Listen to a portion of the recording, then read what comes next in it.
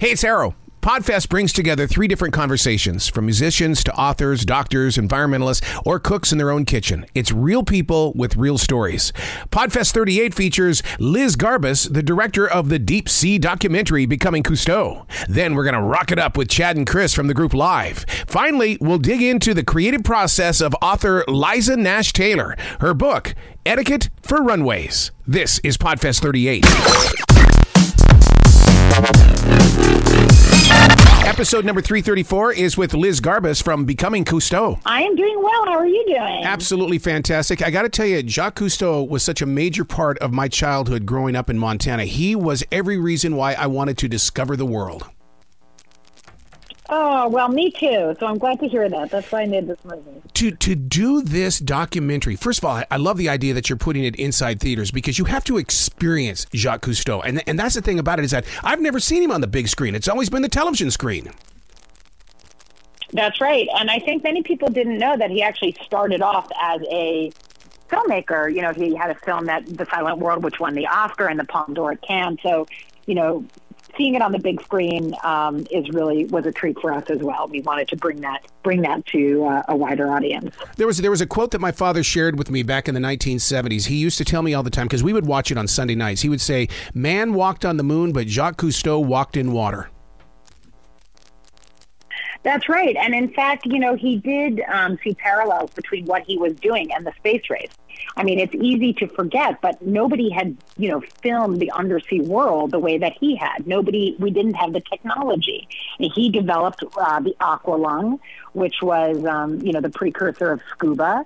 And, you know, once he was able to dive and go deeper and further and stay longer, he wanted to show everyone what he was seeing.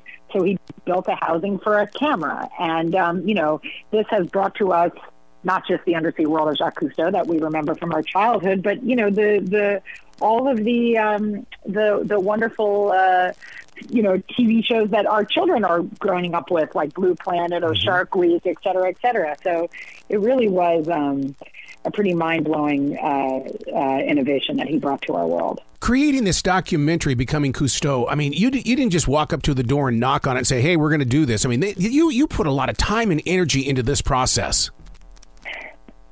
That's right. I mean, it started about 6 years ago when I was reading a book to my young son, realizing that there was this, this amazing hero from my childhood I wanted to show him. And I couldn't find anything online. So that led to a scavenger hunt, which led us ultimately to France, to knock on the door, as you say, of the widow of Cousteau and find out what was happening with all of this footage. And it took about 3 years to get permission to access the archives, but here we are. Yeah, but do you look at yourself as being not only an archaeologist, but also a teacher? Because, you know, Generation Z and millennials really don't know the true experience of this man. They don't know the experience of this man, and yet, you know, their whole world views have been, you know, affected because of him. Because, you know, we now have all these, you know, relations. You know, we now have a real window into the undersea world, which had been hidden for centuries from our eyes. So, and I think what's important is one of the things the younger generation does know is the fragility of the undersea world. And this was something that Cousteau started talking about as early as 1970s. He started talking about the need to protect these ecosystems undersea. And I think that a younger generation certainly knows about that. And it's really interesting to see someone, you know, 50 years ago talk about the need to protect the oceans. Who was he when he wasn't on the water? We never really got a good shot of that. That's right. You know, we do explore the personal life of this man, and you know, messy is a word that somebody might use to describe it. He had, you know, he had a wife and 2 sons with whom, you know, we got to know aboard the Calypso, but he also had another family who was hidden from public view until the death of his first wife. So we explore that. And Cousteau himself confronts his own flaws. So yeah, there's a lot that even those of us growing up with the show will learn anew, I think. Did you get to go into his journals or anything like that? And the reason why I bring that up is because it always seemed like he was onto subjects that we could all tap into so easily. Did he do research on us and then he would take his ships there? We did have access to his journals, and some of the things he was really interested at a certain point in his career about developing undersea civilizations. Wow. He even speculated that perhaps humans would evolve to have gills and be able to breathe underwater. And like the space race, or like talks now of sort of life, can we build civilizations on Mars? He thought about doing that undersea. But then as he matured, he thought, no. We're not going to bulldoze the seafloor and try to live down there. We have to protect this fragile ecosystem because our humanity depends on it. I can't imagine what he would be going through today in the way of this, this greenhouse effect and the warming of the planet and all that kind of stuff. Yeah, I mean, he was talking about this stuff in 1992 at the first Global Earth Summit. And he felt that, that was a very, very promising moment with all these world leaders coming together to talk about the effects of pollution. And, he was already talking about, warming waters and all of that. So I think, 30 years later, he would certainly be disappointed at the lack of progress. Yeah. Wouldn't you say that Jacques Cousteau, in reality, was one of the very first social media connections in the way that it created water cooler conversation at work?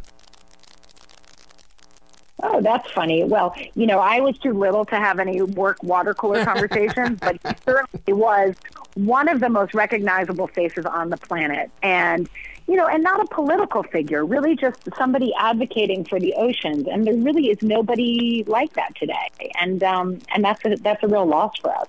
So what's one thing that you had a shock and awe moment when you were doing your research? Was there something that stole your breath? You're going, my God, I didn't even know this.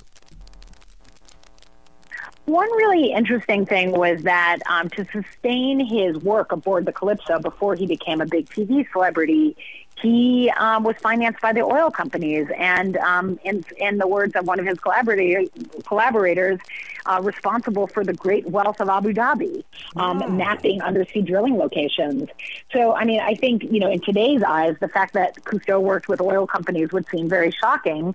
But of course, then so little was understood about the potential dangers of oil spills, et cetera, that for him, he needed a way to find money, and this was a way to do it. So that was pretty surprising for sure. So what do you think the world is missing today without Jacques Cousteau? The world is missing a figure who can speak on behalf of the undersea ecosystems without being politicized. It's really an issue that is not Democrat-Republican. It's not democracy versus autocracy. It's something that all of us on this globe need to be concerned about. And we're really lacking that kind of beloved figure who speaks on behalf of the oceans. And that's what Jacques Cousteau was. He was such a superhero to me as a kid. I remember sitting there when I'd even go to the lakes up in Montana and stuff like that. I'd get out of the boat. I'm Jacques Cousteau. Let's do this. Let's go explore. And I loved going in there, especially when it came to kelp and doing different things up there around the Seattle area. I love to study what goes on inside the water because of him.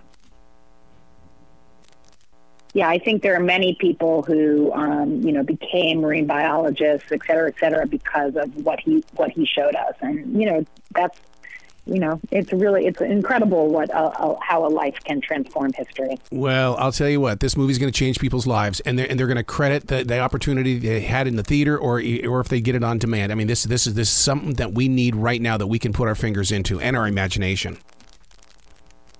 Thank you so much. Please come back to this show anytime in the future. The door is always going to be open for you. Thank you very much. I enjoyed our conversation. Well, you be brilliant today, okay? Okay, I'll try my best.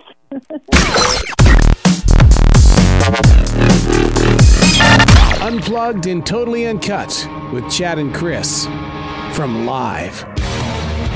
Welcome back to Charlotte, Chris. I know. How about that? Let's hear about those Hornets, man. About that. I love it. Dude, I can't imagine you being over there on Carmel Road, jamming out with a band, and everybody that's speeding by 50,000 miles an hour had no idea that you were inside that huge house. Well, that's the house I grew up in. We had the attic. That was where my old band, Imaginary Heroes, used to cut our teeth up there. It was the good old days. Am I sensing a reunion coming? It is. Yes. Really.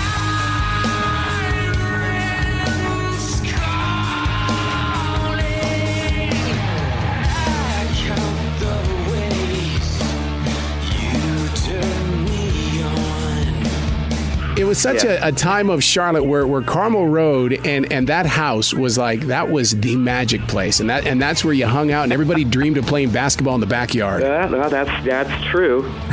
That's true. A lot of magic went down in that house. And then you had to go and join a band called Live, and now we can't talk basketball. What's up with that, dude? What a trip, right? Hey, we're big basketball fans in the band, so it makes it very easy. I think when I first really like hanging at a pub with Chris, just talking shop, is one of the things I started really getting pretty heavy into, like, I don't know, Baron Davis questions, Grandmama, and like I can name other, and I was like, oh man, I'm goobing out on the NBA stuff. How do you guys feel about LeBron James going back to Cleveland? I think it's awesome. Great. It's awesome. Classy move. Well, we in the band, we really thought that he was following our lead, because we took the band and we went back to York, Pennsylvania, and started to write our record there. And like, there's this real feel-good environment in our hometown. We were like, LeBron probably saw that and was like, we should probably do the same. Of course he did. He follows me on Twitter. Yeah, absolutely.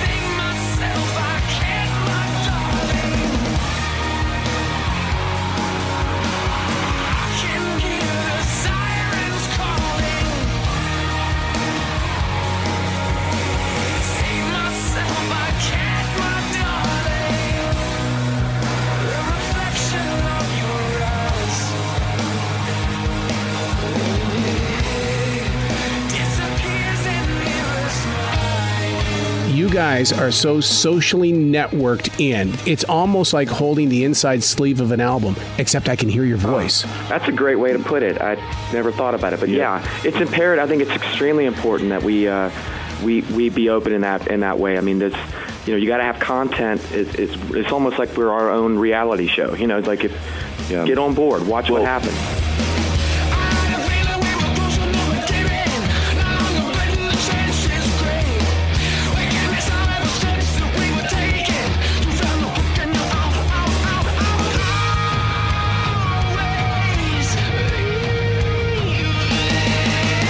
One of the things that was important to me in the band was to explain in very plain and simple terms the journey to our fans. Anybody that's ever been in a relationship where there was heartbreak and breakup, you always, once some time goes by, of course, you can look back on the relationship and you can see the good attributes of it.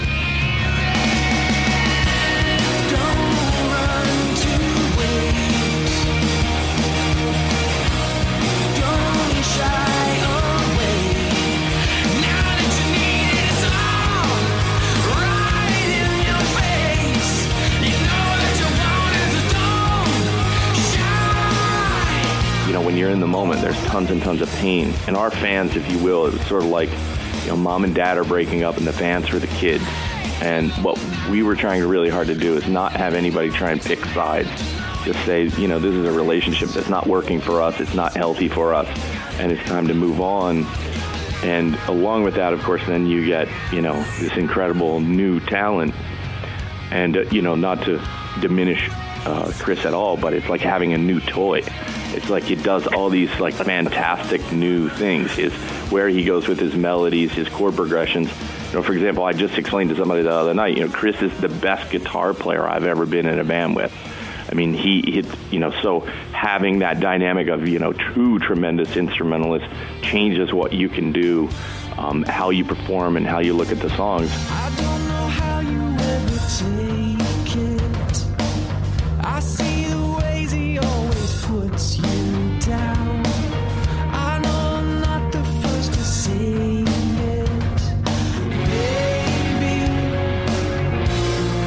Put your foot down. You're right about him on vocals. That kid can really bend those vocals, and he can take it to a level to where you're going to see every guy sitting in the front seat of their car trying to impersonate him, because he takes it to a level that we're not used to. Yeah, it's so passionate. Thank you. I do appreciate that. It's so passionate, and one of the things is it took us 3 years to build this record, to make the record, and part of it was allowing ourselves the time and the space to walk away from the material at times, and then come back and say, okay, well, that's not good enough. We want better. We want to hit some marks.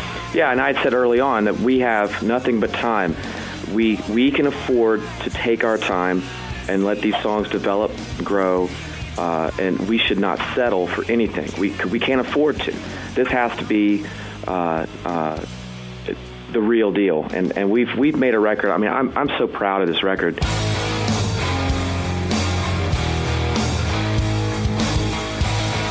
I know that social media and all those things have changed so much since whatever it was 8 years ago that Live put out a record. But I'm looking at this like incredible hard work and dedication and devotion that we put into it to rebirth the band. And I just, man, I want people to get it and to get it in their hands and to, you know, have a chance to. Well, and our it. producer Jerry Harrison and Tom Lord-Alge, who mixed the record, they felt the same way. This was an all-in, which by the way was for me an absolute treat and pleasure to get to know these guys and work with them as well. But everyone has been very careful about how they've handled. Everything has been scrutinized, down to the arrangements, down to the tempos. We've been very careful to make sure that what we're saying is crystal clear, and I think we've done a damn good job at it.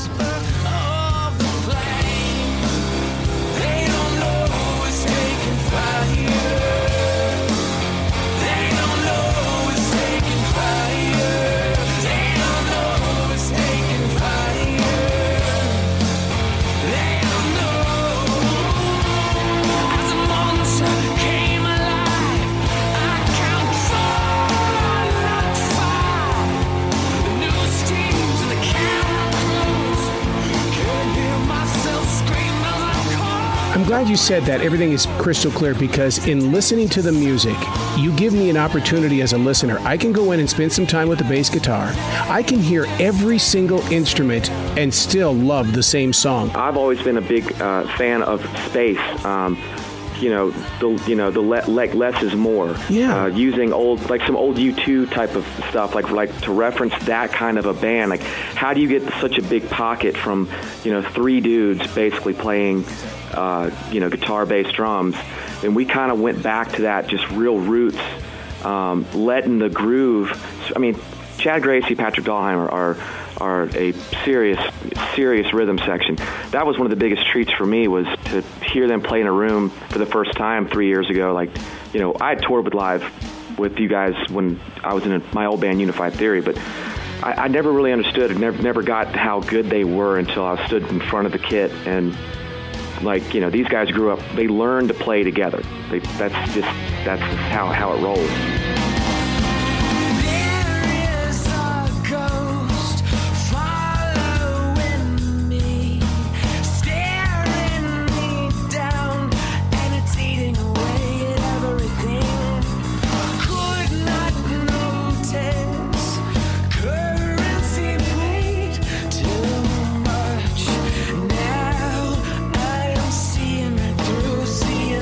What was it like for you on that guitar to your fingers are going to their riffs and your vocals are coming out? That had to have been mind-blowing to you. You're going, my God, I used to listen to this. Well, yeah, there's a little bit of that, but the reason why it's worked with me is that I've worked with so many. I've been that guy for my whole career. I mean, I've worked with Blind Melon. I've worked with guys from Pearl Jam. I've worked with Wes Borland from Limp Bizkit. I've worked with a lot of people, so I've always kind of been that guy, coming off the bench.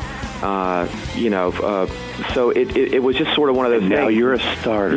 Yeah. Well, it's just the classic, the quarterback, gets hurt, and then the guy's been sitting on the bench the whole season or his whole career gets to come out and, give me the ball. Give me the ball. Let me show you what I can do. And Live has been such an awesome opportunity to, I like to say that I'm a great team player, because my job is to make my bandmates sound as good as I know that they sound. So hopefully what I can do is highlight and vocally point out stuff as we go along in each song. So they do the same for me. That's what makes a great band.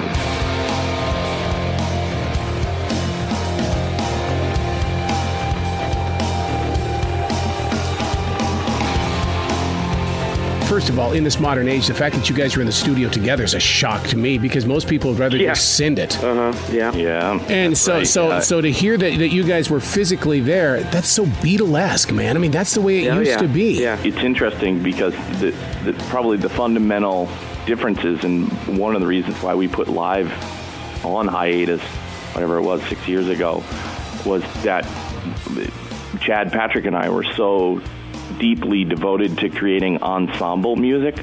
And in order to create ensemble music, you're right, you have to be in a room. There has to be chemistry. You have to look at each other.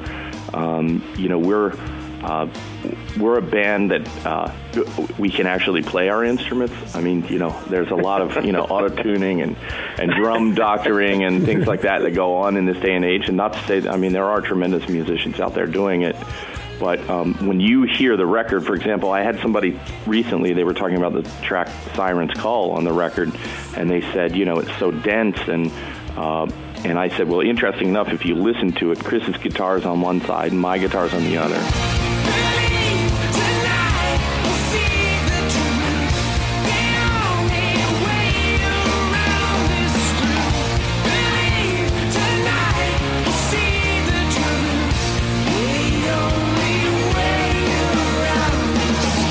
Bass guitars right down through the center and the drum sets on there, and that's basically the record. Just the band sitting and performing live in the studio. The extra special sauce that went onto it was Jerry Harrison, our producer.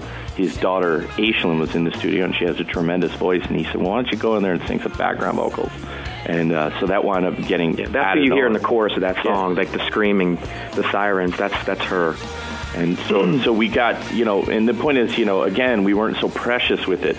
If we got a great take, awesome. If we didn't get the take that day, we come back in the studio and do it again. There's always tomorrow. Just press record. That's the big, probably change up, is that it's not so career-oriented or career-focused. We just want to make great art. Never thought we'd get this far. The road was closed. I'm probably driving those guys in the other room crazy because I'm taking so much time. Chris, you got to call back so that we can go into a deeper conversation. And hey, I would love to. There's a parallel here between, which I think is interesting, between Charlotte and the Hornets coming back to town, and here you come, mister. Me coming into live, and I'm just a huge fan of Charlotte, always have been, and I just love it. It's my hometown.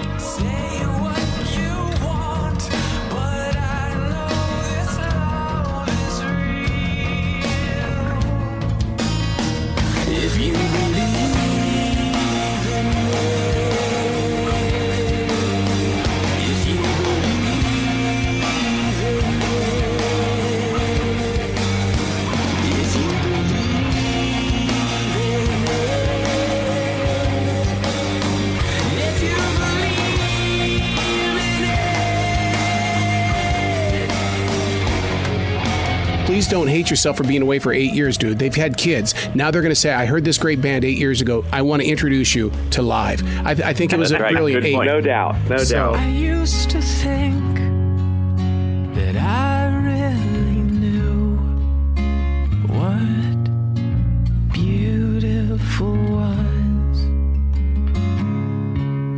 Believed it was clearly set there in stone. Till you came around.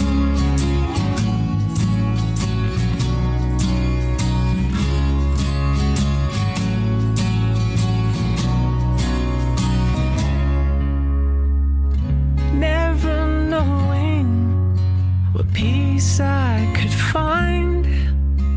Love, beautiful mind.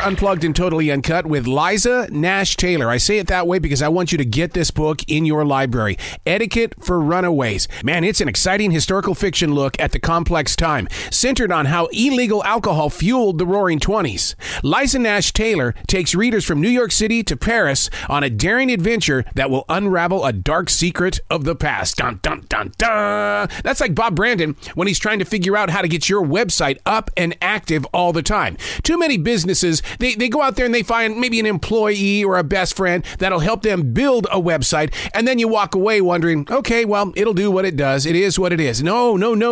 That website has got to work for you. Quit giving all the money to Amazon and Walmart. It's time to get your website working. BobBrandon.com. We are Unplugged and Totally Uncut with Liza Nash Taylor. I'm fine. It's a pretty exciting day. Absolutely. It should be for you because you've done something here that really paints pictures inside the imagination of those that are trapped in COVID-19 or just they're just trapped in a summer that is coming to an end and they need an escape. You are so right. And a book is a very good way to escape, especially if it's written in another time period. Well, and that time period is 100 years ago, and the way that the research you must have put into this, because I mean, it's one of those things where you see pictures of the 1920s and everything is black and white. Why is it then that I see colors inside this book? Inside the book? Yeah, in other words, it's like the pictures that you paint with your words. I don't feel like I'm in a black and white world, like I'm looking at photos. I feel like that you're making this world come back to life. What a nice thing to say. Well, you just made my day. I do a lot of research, and I find it fascinating. You know, people will say, oh, you write historical fiction, you have to do all that research. But that's the most fun part to me. And when I'm researching, I'll come across things I call Easter eggs. And sometimes it's just a small detail that will come off as a little aside in the plot, or sometimes you find something, a historical event or a person, and it just turns the whole plot on its axis. Do you ever find yourself when you do the research, with you going back to the 1920s and everything like that, do you ever find yourself where it is speaking directly to you, like it's been waiting for you to catch up to it? You know, in a way that is true. I've heard other authors tell me that their characters just speak through them and they're basically sort of channeling their characters when they write. And when I first heard people say that, I thought that's kind of woo-woo. But then it actually did happen to me where I had a character in my next book coming up, and she sort of popped into my head, and as I was doing research, I kept coming up with details that would apply to this character that was sort of knocking and not going away. And then finally I gave her a name, and she ended up being one of the main characters in the book. I love it when it plays out like that. Well, Mae Marshall goes home to her father's land, and she finds out that this thing has turned into a moonshine enterprise. Now, the reason why this caught my attention so quickly is because I'm here in the South. Moonshine is the way that this whole entire area survived for so many years. Yes, you're exactly right. And I'm in Albemarle County, Virginia, and the book is set here at the house where I live, which was built around 1825. Wow. And there were a lot of moonshiners around here. There was one named Beau Shiflett, and he operated out of Bacon Hollow, and he was known as the King of the Blue Ridge. And so he had to have a little cameo in the story. But also in Franklin County, Virginia, which is about 2 hours from here, Franklin was known as the moonshine capital of the world during Prohibition. It's amazing how you're bringing this story forward up to 2020, because the 1920s were such a time in history that people want to know more about, but Hollywood has only given us the flappers and all that kind of stuff where people are dancing around, or we don't get that fully painted photograph like you're giving us, because you put so much life in Mae here in the way that she does break away from her father's moonshine enterprise, but she runs off to New York. Does she go up there to become an actress? No, she gets into costume design. It's like, man, that's a modern day story here, Liza. Well, my background is in fashion design. I work for Ralph Lauren. Oh, God. See, now there you go. See, you're telling your own story inside your book here then. Well, not... there are a little bits, but I'm not going to tell you which ones. But no, I think a lot of writers call on their own experience, and in a way, writing a book was very much like.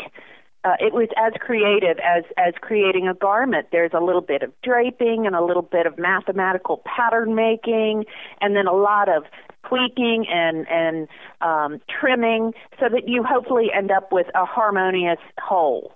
So I do end up applying a lot of principles of fashion into my writing. Now, bringing your book to life, did you hand write it out? Because when I do my books, I go out and I buy a new Mont Blanc, and that's the only time I will use that writing instrument is when I do the book, and then I put it away forever. Do you do things like that too? Do you have any sort of little things like that about you as a writer?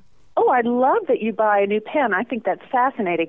I use a Pilot pen from the grocery store, but it has to be a certain one with a certain kind of tip, and then I only use a certain kind of legal pad that I get online in packages of 5, and has heavier paper than a regular legal pad. But I generally write on the computer and on my laptop, and I don't write sequentially. I'll write separate scenes, and then I end up writing backwards and forwards and cobbling them together, or dropping what doesn't work. But some people are plotters, and they'll write the whole outline from the beginning and never vary. But I'm kind of a hybrid, writing by the seat of my pants and plotting. Well, I'm glad you talked about the texture of the paper, because I'm with you on that, because it has to be the right paper, and what it is, it's one of those sketch pad books is what it hard, and so that's what I usually write everything in, because the paper means so much to me, and my imagination has got to be happy, or the words don't come out.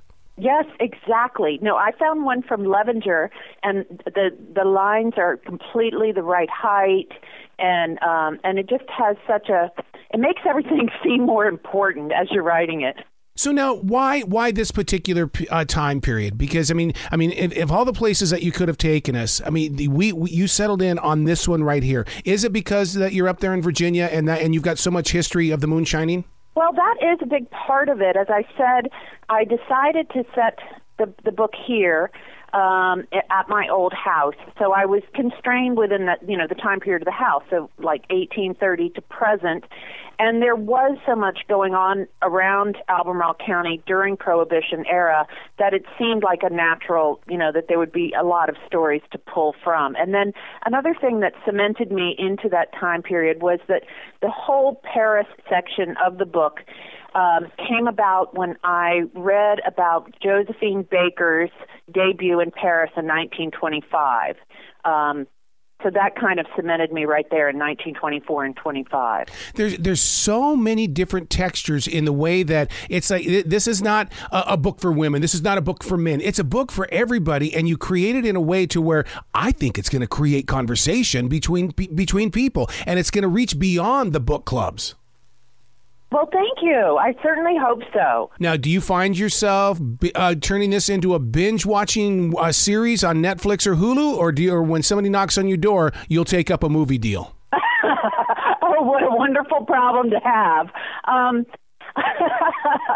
I could see it as a series, I think, and I think Elle Fanning would be good to play May, and Kerry Washington would be great to play Janie.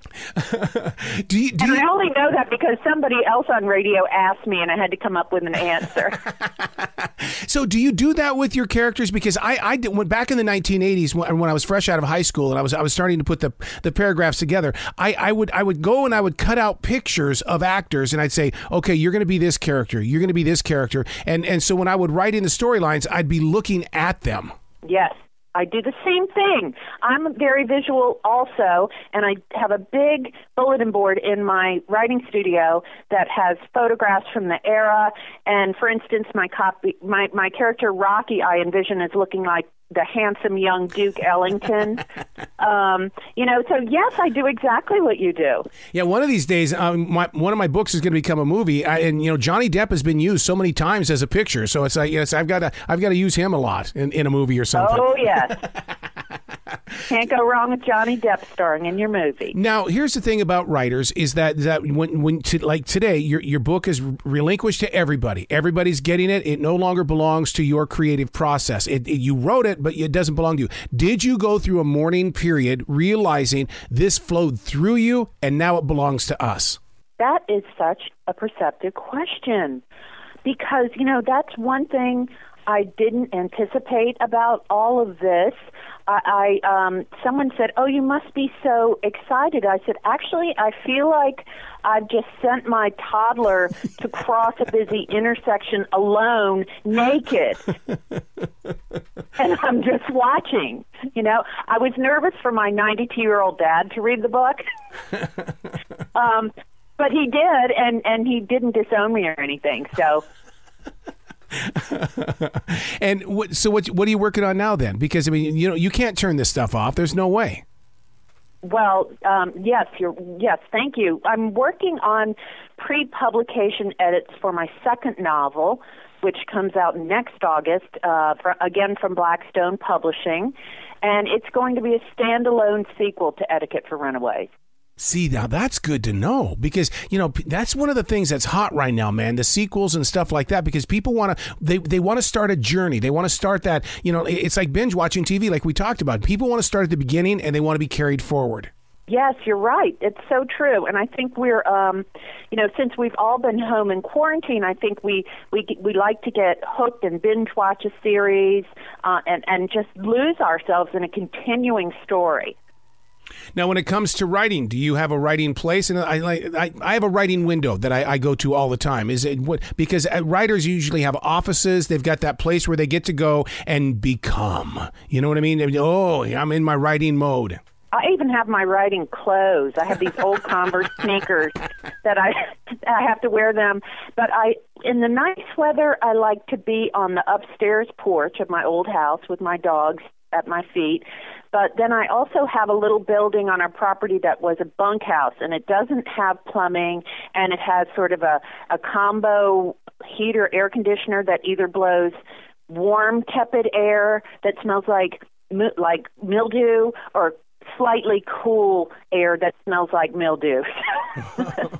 Well, now I've got to ask you a question that nobody else in the country is going to understand because we're both here in the South, okay? And that question is that, you just talked about how you like going outside and stuff like that and having the scent. And I love writing. I live in this forest in South Charlotte, North Carolina. And the thing is the land giving you the energy and the story? Because I believe that the soil of the South is where it all comes from.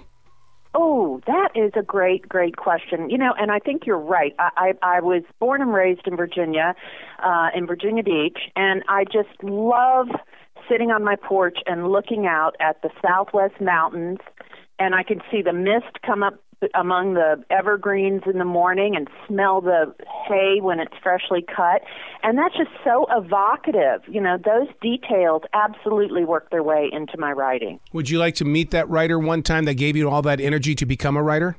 Yes. Yeah, me too. Who would yours be? I really want to believe that the writer in me, because there's these rock formations about 2 miles from the house here that are bigger than homes, and Native Americans live there, and I'm so drawn to that area that I actually believe that I'm not going to say a medicine man, I'm going to say that it was a child with a big imagination, and that he said one day somebody's going to walk by here, and I'm just going to touch him on the heel or something. Wow, that's great. I love that. What about yours? Well, one of the things that sparked the character of May is I told you our house is old, right. And when I'm digging in my garden or digging in the dirt, I will very often find things like antique bottles and pieces of old rusty hardware and horseshoes. And I found a piece of broken porcelain that was a part of the face of a Victorian-era doll. Wow.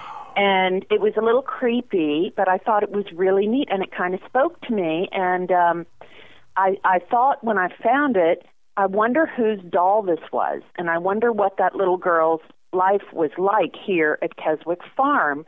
And that piece of porcelain became a real part of the story, and I knew I had to write about the little girl who loved that doll. Wow. You just got to love being a writer. So there's got to be a website where listeners and readers can come to you to read, to find out more about the book, to buy the book, to find out more about you and give you lots of love and support. Oh, yes, thank you. I'm at LizaNashTaylor.com, and on Instagram and Facebook, I'm at Liza Nash Taylor. And I would love to hear from book clubs and love to have readers get in touch with me through social media or my website. And I expect to hear from you when that sequel comes out so that we can continue having a conversation. I'd love that. Excellent. Well, you be brilliant today, okay? Okay, you too. Thank you.